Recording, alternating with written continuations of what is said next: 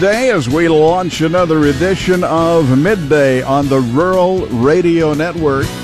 Here we go. A couple of very pleasant days, but of course, if you don't have air conditioning, it just probably kind of mounts up, and you don't really appreciate it when it's 95 until you do have a little, and the air conditioning problem in Surprise has been solved. Is that correct, Susan?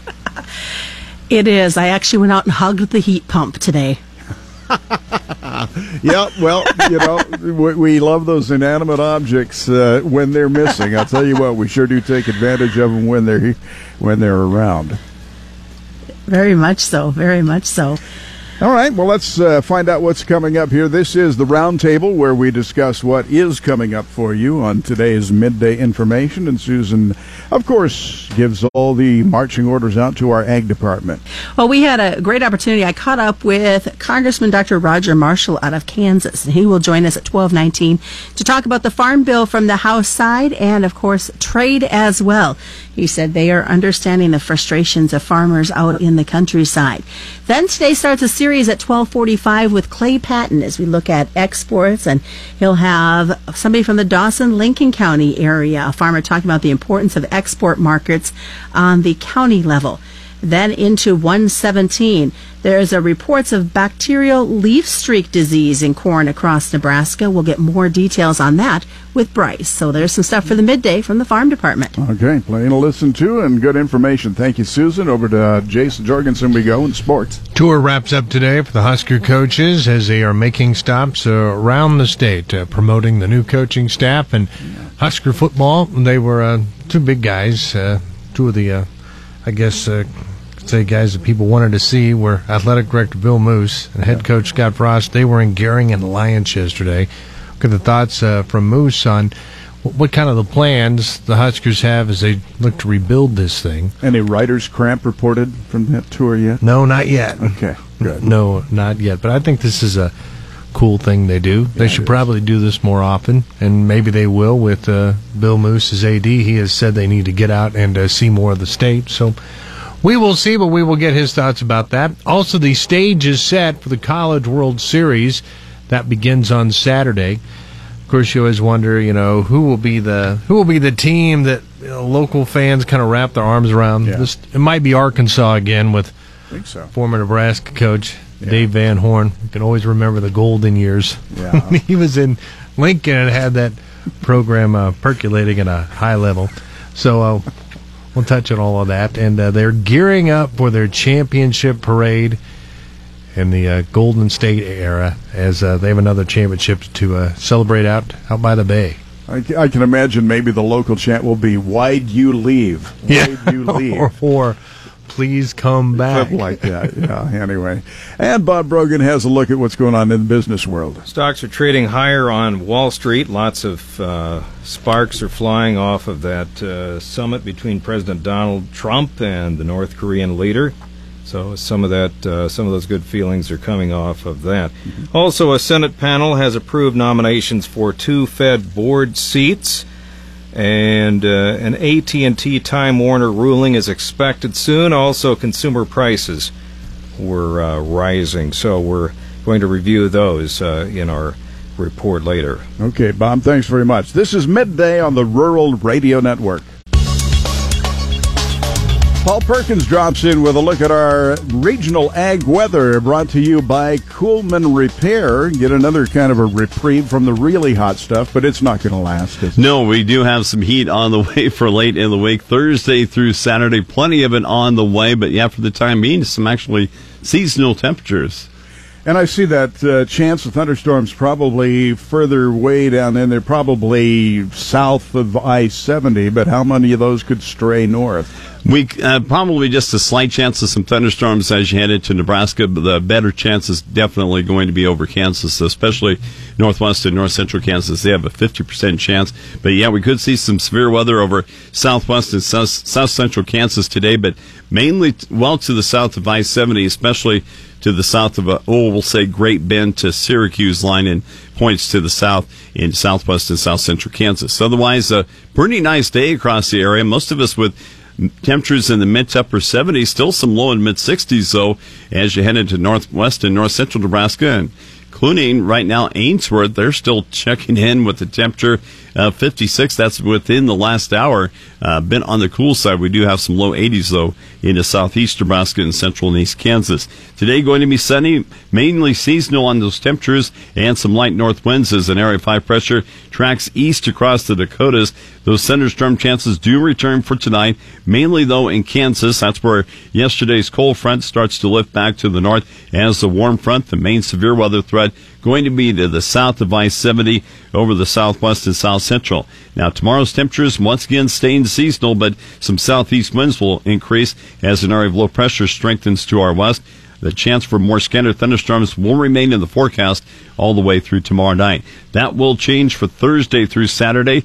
A big building high-pressure ridge over the southern plains will result in hot and mostly dry weather once again on Thursday through Saturday. Now, there are chances for widespread thunderstorms starting to look pretty good for early next week with the slow-moving cold front. We also could see the leftovers of a tropical depression start to move into northeast Colorado and eastern Wyoming by Sunday, and that could bring us some showers and thunderstorms also in our forecast. Now, in yesterday's long-term forecast, there was a prediction temperatures could cool in the later periods. That has changed back today to an outlook to warmer than normal temperatures for both Nebraska and Kansas, staying warmer than normal Sunday through the 25th of June. There is good news for rain, above normal rainfall in the forecast for both Nebraska and Kansas, Sunday through the 25th. Weather factors affecting market trade include beneficial conditions for Midwest crops and minimal rain in the southern plains and Black Sea regions. Despite the prevalence of near or above normal temperatures, widespread rain will continue in many areas of the U.S. The next 5 days, some of those most significant rains should fall from the Midwest into the southeast U.S. The plains also looking at the prospects of occasional rain. Late in the week, the remnants of eastern Pacific Hurricane Bud should arrive in the drought-stricken southwest. Hurricane Bud. Hurricane Bud? Yeah. This Bud's for you? Exactly. It could actually be a buddy, though, for drought-stricken areas of the southwest. They badly need some moisture, and that remnants of tropical storm Bud or Hurricane Bud as it does move on shore, actually expected to move northeast, and there are indications we could see the leftovers of that into northeast Colorado and eastern Wyoming, and we could maybe get some rain off of that late in the weekend. Looks like about early on Sunday morning is when it'll start to arrive into eastern Colorado. But yeah, Hurricane Bud. It's going to be followed up here in a few hurricanes by Hurricane Heineken. Yeah, there we go. That's going to be true or not.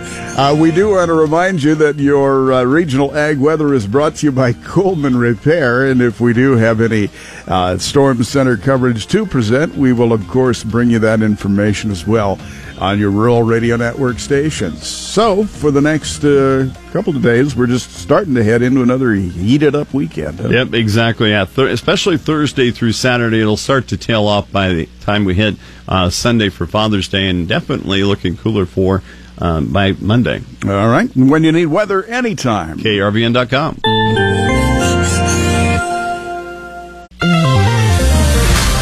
USDA trims ending stocks for corn and soybeans. I'm Shaylee Peters joining you now on the Rural Radio Network. Let's take a midday look at ag news. USDA trimmed both 2017-18 old crop and 2018-19 new crop corn and soybean ending stocks in its release of the June crop production and World Agricultural Supply and Demand estimates this month. We get reaction and reasoning from Mike Zuzolo with Global Commodity Analytics. The numbers that USDA gave us today in the hard red wheat especially, a production number of 650 million bushels was actually above what they gave us last month. And I think with the quality tour and the yield reports right now, and especially having gotten through most of Texas and deep into Oklahoma, I think the trade's probably saying that number is going to probably change and go down. So we're probably trading the biggest number we're going to get from USDA. And I think couple that with the fact that USDA actually bumped up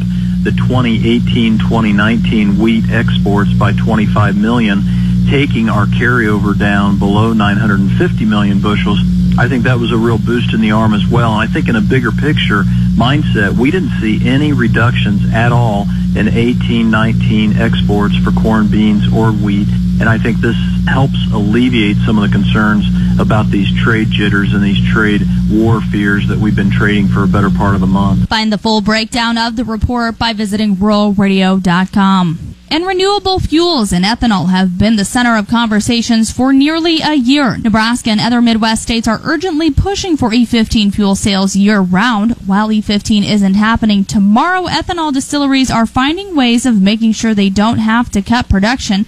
Clay Patton has more. Exports are a key piece of the ethanol puzzle. Scott McFeeters, an ethanol plant board member, puts into perspective just how important exports are to Nebraska ethanol. Here in Nebraska, we produce about 1.5 billion gallons of ethanol, and we only use about 80 million gallons due to the fact that we use 800 million gallons of gas. So we export a vast majority of our ethanol. What do foreign companies look for when they are buying U.S. ethanol? Scott chimes in from when he met with Chinese trade negotiators on a trade mission. When we met with some of the leaders there and we asked them about their appetite, it was interesting because they're negotiators above all. And so the answer was basically, we're very interested, but we have enough. But if you had a good enough price, we would buy more. While exports may create opportunities for middlemen, they still help ensure that there are end users for producers' raw commodities. On the Rural Radio Network, I'm Clay Patton. And reports of bacterial leaf streak disease are popping up across the state of Nebraska. And we get an update with Tamara Jackson-Zims, Nebraska Extension Plant Pathologist. We're getting several reports all across the state from various crop consultants that they're seeing bacterial leaf streak showing up again, and that's right on time for what we saw last year. Not unusual to see it in small corn like this. I also wanted to put out a reminder that since we've had some severe weather across much of the state in the past week or two, that Goss's bacterial wilt and blight might be something else that we'll start seeing any time now. And just because someone may not have seen that disease in the past year or two does not mean that they won't see it again. And in fact, it surprised a few people last year that hadn't seen it in a few years.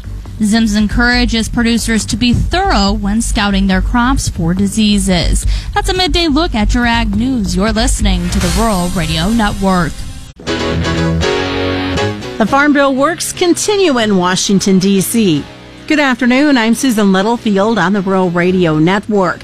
The Senate is set to discuss the Farm Bill in the Senate Ag Committee on Wednesday, and the House sometime before June 22nd. Kansas Congressman Dr. Roger Marshall talked to me about these frustrations for producers. Well, Susan, I certainly have empathy, know exactly what you're saying and what your producer's saying. It has been a roller coaster ride, and there's no other way to say it than just that. Whether it's you want to talk about trade and tariffs or you want to talk about a farm bill, but I think the Farm Bill is going to get done on time. It should be done hopefully here in June, and I think our producers are going to really like it. Unfortunately, there have been some ups and downs, but goodness, the Senate will be reviewing it in committee this week and probably voting on it next week, and I expect the House to be voting on it here by the end of the month, and there may be another month of conferencing, so goodness, maybe by September the President's even signed the Farm Bill, so we're closer than it seems. Immigration has been one of the biggest hurdles on the House side. Does it continue to be an area of contention? Yeah, absolutely, it is. It's concerning in the standpoint that there's still some disagreement, but I think people are making it way too complicated. I see a path to victory, and not to get too much into the politics and the weeds of this things, but we need to vote on immigration before we're going to be able to pass the Farm Bill. It's just that simple, but I'm happy to do it because immigration impacts agriculture as well. And I think so. I'm working very hard to get an agriculture guest worker visa included in this fix. So I think there's an opportunity. I know the President wants to fix immigration, and I know I want to see a long-term fix as well. You did receive a phone call from the President over the weekend, and he did make the comment that he says he's going to bring it home finally for farmers. Yeah, absolutely. I was excited. I had just did an interview on Fox News, and the President had just left the G7, was on his way to North Korea, and I got a phone call saying, "This is Air Force One. The President wants to talk to you. Are you free?" And I said, "Well, I guess so. I'll make myself free." And, you know, among other things, I just can't tell you how much the President, his genuineness of heart, that he told me to please tell the agriculture producers he understands where they are, that he loves them, and he's trying to get them a better deal. He said he understands the farmers have gotten the short end of the stick for over 20 years, and he wants to give us long-term solutions, but be patient with him. He wants a good deal as well. So what I pressed him. I said, please, Mr. President, give us Mexico then. I had just spoken to the Mexico ambassador earlier this week, and I know Mexico is ready to finish this deal. Canada is dragging their feet, to be honest. Canada is happy just with the way it is, so they are dragging their feet. But I think if we could get Mexico done, we'll see Canada, the European Union, Japan come along shortly thereafter. So hang in there with us. Now, some feel in agriculture that they're like the pawn, shall we say, when it comes to all these trade discussions. Yeah, and I don't know that I don't think that the president wants to use us as a pawn. I think it's the other way around, and that other countries always use agriculture as the tip of the spear when it comes to retaliation. Agriculture, for whatever reason, is just the easiest to pick on. So whenever the president pushes them on tariffs against our other products, and they come back and say, great, then we'll put tariffs on agriculture products. So these other countries, Canada and China specifically, have high tariffs on American goods, and they're stealing our intellectual property. So we need good trade partners as well. So I certainly understand, and it's unfortunate, and that's why we need to get Mexico done, to quit using us as a pawn. Kansas Congressman Dr. Roger Marshall. I'm Susan Littlefield on the Rural Radio Network. It's midday on the Rural Radio Network and Sports Time with Jason Jorgensen. Hey, thanks, Dirk. Well, NU's football tour across the state will wrap up today with coaches making numerous stops to meet the fans. Head coach Scott Frost and athletic director Bill Moose were in the Panhandle yesterday, and Moose says they have a plan in place for getting the Huskers back to the top. We're going to rebuild this the proper way. We got the right guy on a pick of the litter out of coaches that we wanted, and I know that I wanted. But it's important, and we've discussed it, we've always been on the same page, that stability in the program, like it was enjoyed for the 3 decades that were golden, we need to get back to that, and so there won't be any quick fixes. In other Husker news, the Nebraska women's basketball team will square off against women's Final Four participant and ACC regular season and tournament champion Louisville in the ACC Big Ten Challenge. Of course, the Huskers advanced to the NCAA tournament a year ago after finishing third in the Big Ten. They will travel to Louisville to collide with the Cardinals on Thursday, November 29th. College World Series field has been set. On Saturday, North Carolina takes on Oregon State at 2, followed by newcomer Washington battling Mississippi State at 7. On Sunday, Arkansas, led by former Nebraska head coach Dave Van Horn, they'll take on Texas at 1, and Florida battles Texas Tech at 6. The defending national champion Gators, they're in the CWS for the 4th consecutive year. For the 2nd straight year, fans in Oakland will get to celebrate the Golden State Warriors with a parade for a team that some are calling a basketball dynasty. Officials say as many as 1 million fans are expected to line downtown Oakland streets after the Warriors' 3rd NBA title in 4 years. The NBA champions have gone back-to-back, beating the Cavaliers last Friday night to finish off a sweep of the NBA Finals in the 4th consecutive matchup between those two clubs. And the Cubs have worked their way back to the top of the NL Central with a 7-2 11-inning victory over the Brewers. Meanwhile, Eddie Vedder's support remains strong. Pearl Jam frontman's new 7-inch vinyl single will be given out to those who buy tickets to the Cubs-Reds game on July 6th at Wrigley Field. Pressed on blue and red vinyl, the record features Vedder's 2007 Cubs song All the Way, and on the flip side, it features fan Steve Goodman's 1984 tribute, Go Cubs Go. That's a look at sports. Have a great day. I'm Jason Jorgensen. Stay tuned. More midday is just ahead. You are listening to the Rural Radio Network.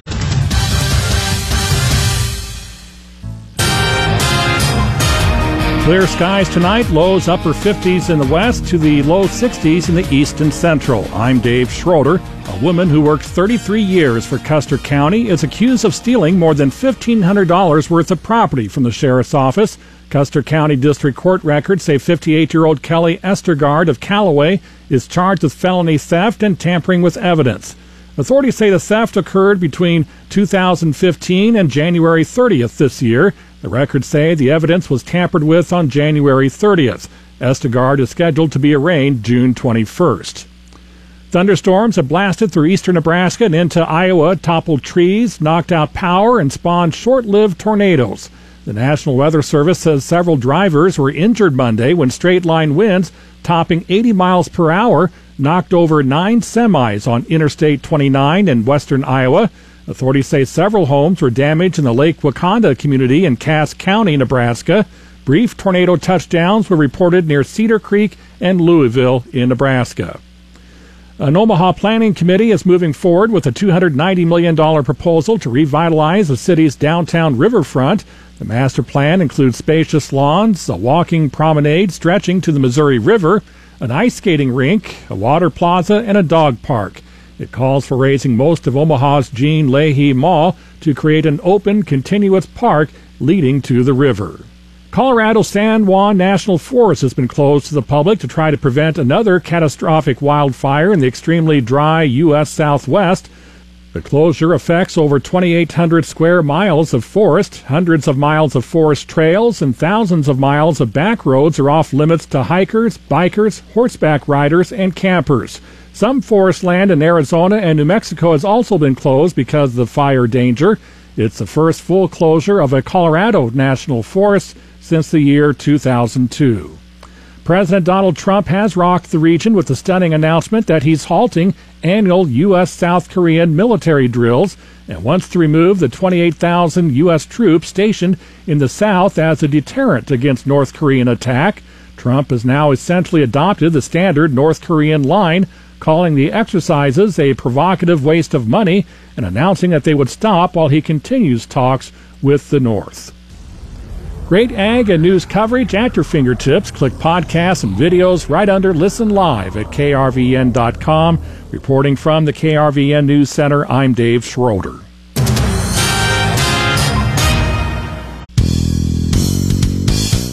June is International Trade Month, and agriculture is now connected to a global economy, which means U.S. producers rely heavily on folks across the globe buying their ag products. And the same can be said whether you look on a national scale, a state scale, or even the county scale. So coming up this Thursday is the International Trade Town Hall in Lexington, hosted at the Holiday Inn Express, and it's hosted by the Council for Economic Development. So here at the Rural Radio Network, we want to talk more at the county level and how important rural economics and global trade is at the county level. So today we start here with the grains, and we're talking with Scott McFeeters, a Dawson County grain farmer. Scott, thank you for joining us. What grain products are exported from Dawson County?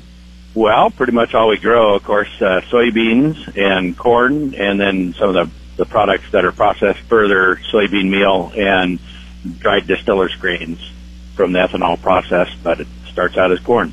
So obviously kind of a broad expanse of everything we do there. And let's talk about ethanol for a minute. You sit on a local ethanol board as well. How important are exports to our local ethanol plants? They're one of the key factors that's kind of helped buoy the price and stabilize things. Exports have been robust, and it helps offset some of the things that EPA seems to be doing to impede higher uses of ethanol, even E15 gasoline. Of course, it could be that our gallons specifically don't go from, like the plant in Lexington clear to China or Japan, but those gallons move to where they need to, and the most efficient or Freight-Logic gallons move overseas. So even though it might not be a direct export from Dawson County, still goes and fits in where it needs to. Scott, before the interview, we were talking about ethanol and just the gallons in terms of where they're shipped around the world. If you kind of break it down and look at the gallons that just the state of Nebraska uses versus what goes outside of our state, the number is quite astounding. Well, that's right. Here in Nebraska, we produce about 1.5 billion gallons of ethanol, and we only use about 80 million gallons due to the fact that we use 800 million gallons of gas. So we export a vast majority of our ethanol, and some of it goes as far as China and Japan. Scott, you also are sitting currently on the Nebraska Ethanol Board for the entire state. So during your time on the board, have you had an opportunity to talk with foreign counterparts that have used ethanol, U.S. ethanol, before? Well, I have. I actually went with Governor Ricketts on the trade mission to China in the fall of 2016. So it's been a little bit now, but when we met with some of the leaders there and we asked them about their appetite, it was interesting because they're negotiators above all. And so the answer was basically, we're very interested, but we have enough. But if you had a good enough price, we would buy more. And so it was kind of mixed messages, and it was kind of entertaining almost. But I have seen those things where you meet with foreign dignitaries and buyers, and they are very interested in what we have. And your time with talking with these dignitaries, have they commented on, is it the quality of the product they like, or do they solely focus on the price aspects of it? It's a fairly defined set of parameters for the actual fuel ethanol. So it's a commodity that they are comfortable with. So there's a lot that rides on price, but they also know that there's things that you can't put a price on, human health, or if you put a price on it, it's a very high price. Human health and lung health due to the air pollution problems that they suffer, especially in the cities in, say, for instance, Beijing. We focused a lot on ethanol, but let's kind of take a step back here and just look at the trade as a whole. And as a grain producer, you're closely watching the markets, looking for the opportune time to market it, even if you don't know whether the bushel of corn you sell will be used domestically or internationally. But there's a lot of international trade tensions going on with the renegotiation of trade deals and a broad spectrum there. So from your standpoint, if some of this export business were to shrink, what do you see the impact on Dawson County grains as being? The trade tensions that we are experiencing could be potentially devastating to Nebraska. We are in the top 5 exporters of ag products in the nation, and those include, of course, soybeans, beef and veal, animal feed, corn, soybean meal. Those are all things that, even if they don't come directly from Dawson County, ours may go to another place in the United States, and those may go on overseas. But we are definitely impacted by the tensions that are incurring now. Could get a lot worse. So we're guardedly optimistic that we can come out, get this all figured out so we don't have an unfortunate trade war even. Scott, as we finish our interview here, as a business person, do you see more opportunity for export-type businesses to expand in Dawson County? Absolutely. Not only the grain business, but also the protein business. It's kind of something that is a catchphrase maybe, or a term that has come about lately, and it's people are interested in protein projects and adding value here, either by feeding the grain or further refining it. Not only would we be looking at increased grain exports, direct grain, but also the other things that we can make here in Dawson County. That again, Scott McFeeters, a Lincoln and Dawson County grain farmer, talking to us about the importance of exports even at the county level. Again, this is all ahead of the International Trade Town Hall this Thursday in Lexington, hosted by the Council for Economic Development. Keep listening to find out how exports are important to other sectors of Nebraska agriculture right here on the Rural Radio Network. Back on the Rural Radio Network, and get a response here from Joe Teal of Great Plains Commodities about the livestock futures. Joe? Yeah, interesting day in the cattle. It was a very choppy day, and we overall going to finish mixed. And depending upon whether they were the live cattle or the feeder cattle, mixed to higher on the live cattle and just plain lower on the feeders. Very choppy trade in the live cattle. We started out a little bit better and then dropped off and then came back. Cutouts at noon kind of helped there as they were, let's call it basically steady. They were only 8 cents higher in the choice, so it was not a robust day there either. And we did manage to come back, I think, on some short coverage, basically, in the idea that we're still discount. Didn't hear of any big trade out in the country whatsoever, so that didn't have really much of an influence on the market. The feeders were under some pressure because of the grains positive report, where corn is up over 10 cents, and that kept them from really coming back all the way. They did come back off their lows, but still finished lower in the day. In the hogs, it was just plain a strong day, starting with the cash being higher. The cutouts were slightly lower at noon, but overall, it's still being led by the cash. We only have 2 days left in the June contract. Thanks, Joe. Joe Teal, Great Plains Commodities. This is the Rural Radio Network. Conditions are right for the development of corn diseases. Reporting on the Rural Radio Network, I'm Bryce Duskett. Tamara Jackson-Zims is a Nebraska Extension plant pathologist, and she joins us now on the phone.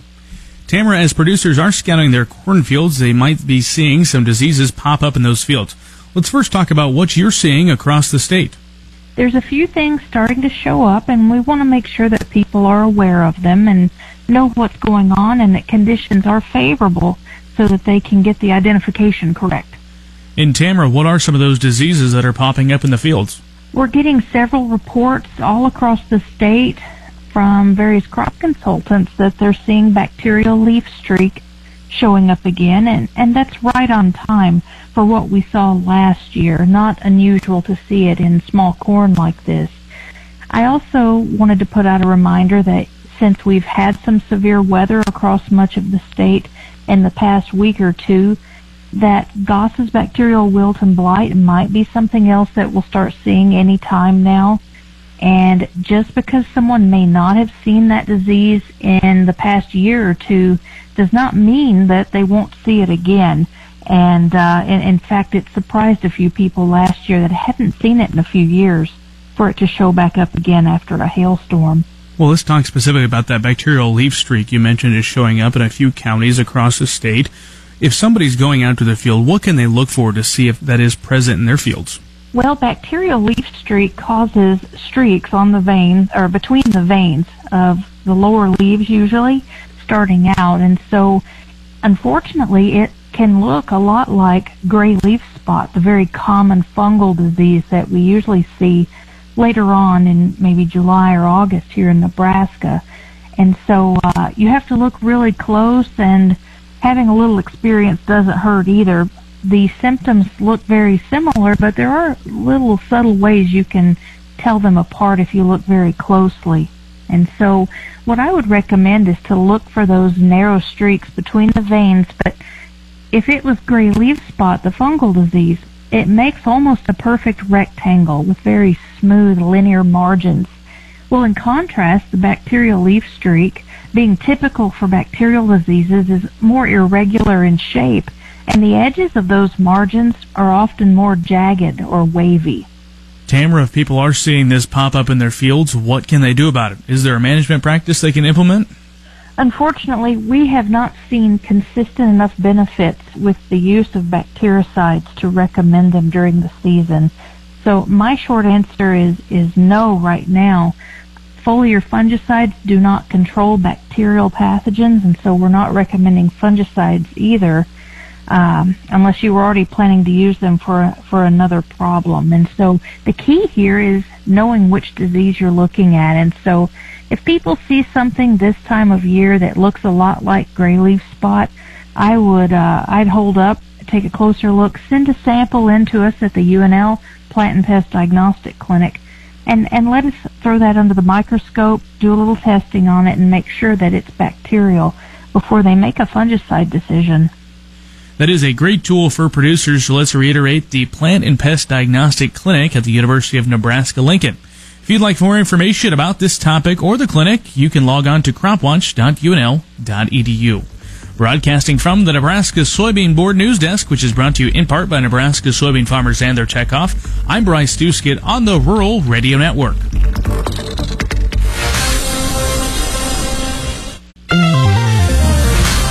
Dewey Nelson on the Rural Radio Network as we saw some big gains today in corn and winter wheat futures as we talk about this with John Payne, Senior Marketing Analyst, Daniels Ag Marketing in Chicago, and publisher of the newsletter This Week in Grain. It's all about the report today, wasn't it? It was, and bullish action on the wheat. I didn't really think the report warranted probably such an uptick. I understand that the Russian crop being downgraded is what drives it, but still going to be like the third or fourth largest crop in the U.S. In our history relative to yield, and really good out east. So it's really fantastic price action if you're along Chicago, given that supplies are high and we're seeing a 20-cent uptick. So that leads us higher here. Corn next, then soybeans. Now the red flag might be as far as the global demand for soybeans, as well as corn wheat feeding by roughly 5.5 million metric tons was lowered. So maybe we need to watch this going forward. I think so. I mean, for me, and this is the way I kind of described it to somebody who might be a layman, it's kind of like when I used to be in college and I'd work like summer jobs, and I would come back and I'd feel all flush from the summer of not spending any money and working real hard, and then I'd spend a lot of money those first 2 to 3 months when I'd be back in school and not really thinking about the longer term picture of that I needed to save that money till June to make it to the next work period. That's kind of the way this corn market is set up right now. Beans a little bit too. We have a big supply up front, meaning we have a big savings account essentially that we can lean on in the short term.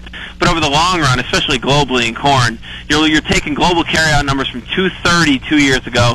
They're going to be 150 at the end of next year. That's a huge drop in supply. Somebody's going to have to replenish that, and really nobody is set up right now to do that except for the U.S. And if you look out in the curve, deferred prices aren't really going to incentivize, in my opinion, the kind of production that's needed to make that up. So short term, I think the market maybe have a hard time getting back to those highs in the immediate term without a weather problem. But over the long run, I think this is a board you want to hold. I think if you're growing corn this year and you can afford to store it, pack it away, because I think this market is really going to run come second half of the year, possibly into early next year, depending on how the South American crop goes. Corn demand base is building in China, so now the USDA has to account for that current size of their reserve, right? Absolutely, and from what we're hearing, they're having weather problems there. And again, the same on the soybeans. A good big surplus up front, small surplus down the road that got negated today. I don't like the fact that beans are down on a kind of a bullish number like that. So I do think there's probably a little more to go, but I would not be getting bearish down here. I think corn, 410, 412 is the area I'd be maybe looking to make some sales. We'll talk more tomorrow. Thanks, John. John Payne, Senior Marketing Analyst, Daniels Ag Marketing in Chicago. Go to danielsagmarketing.com.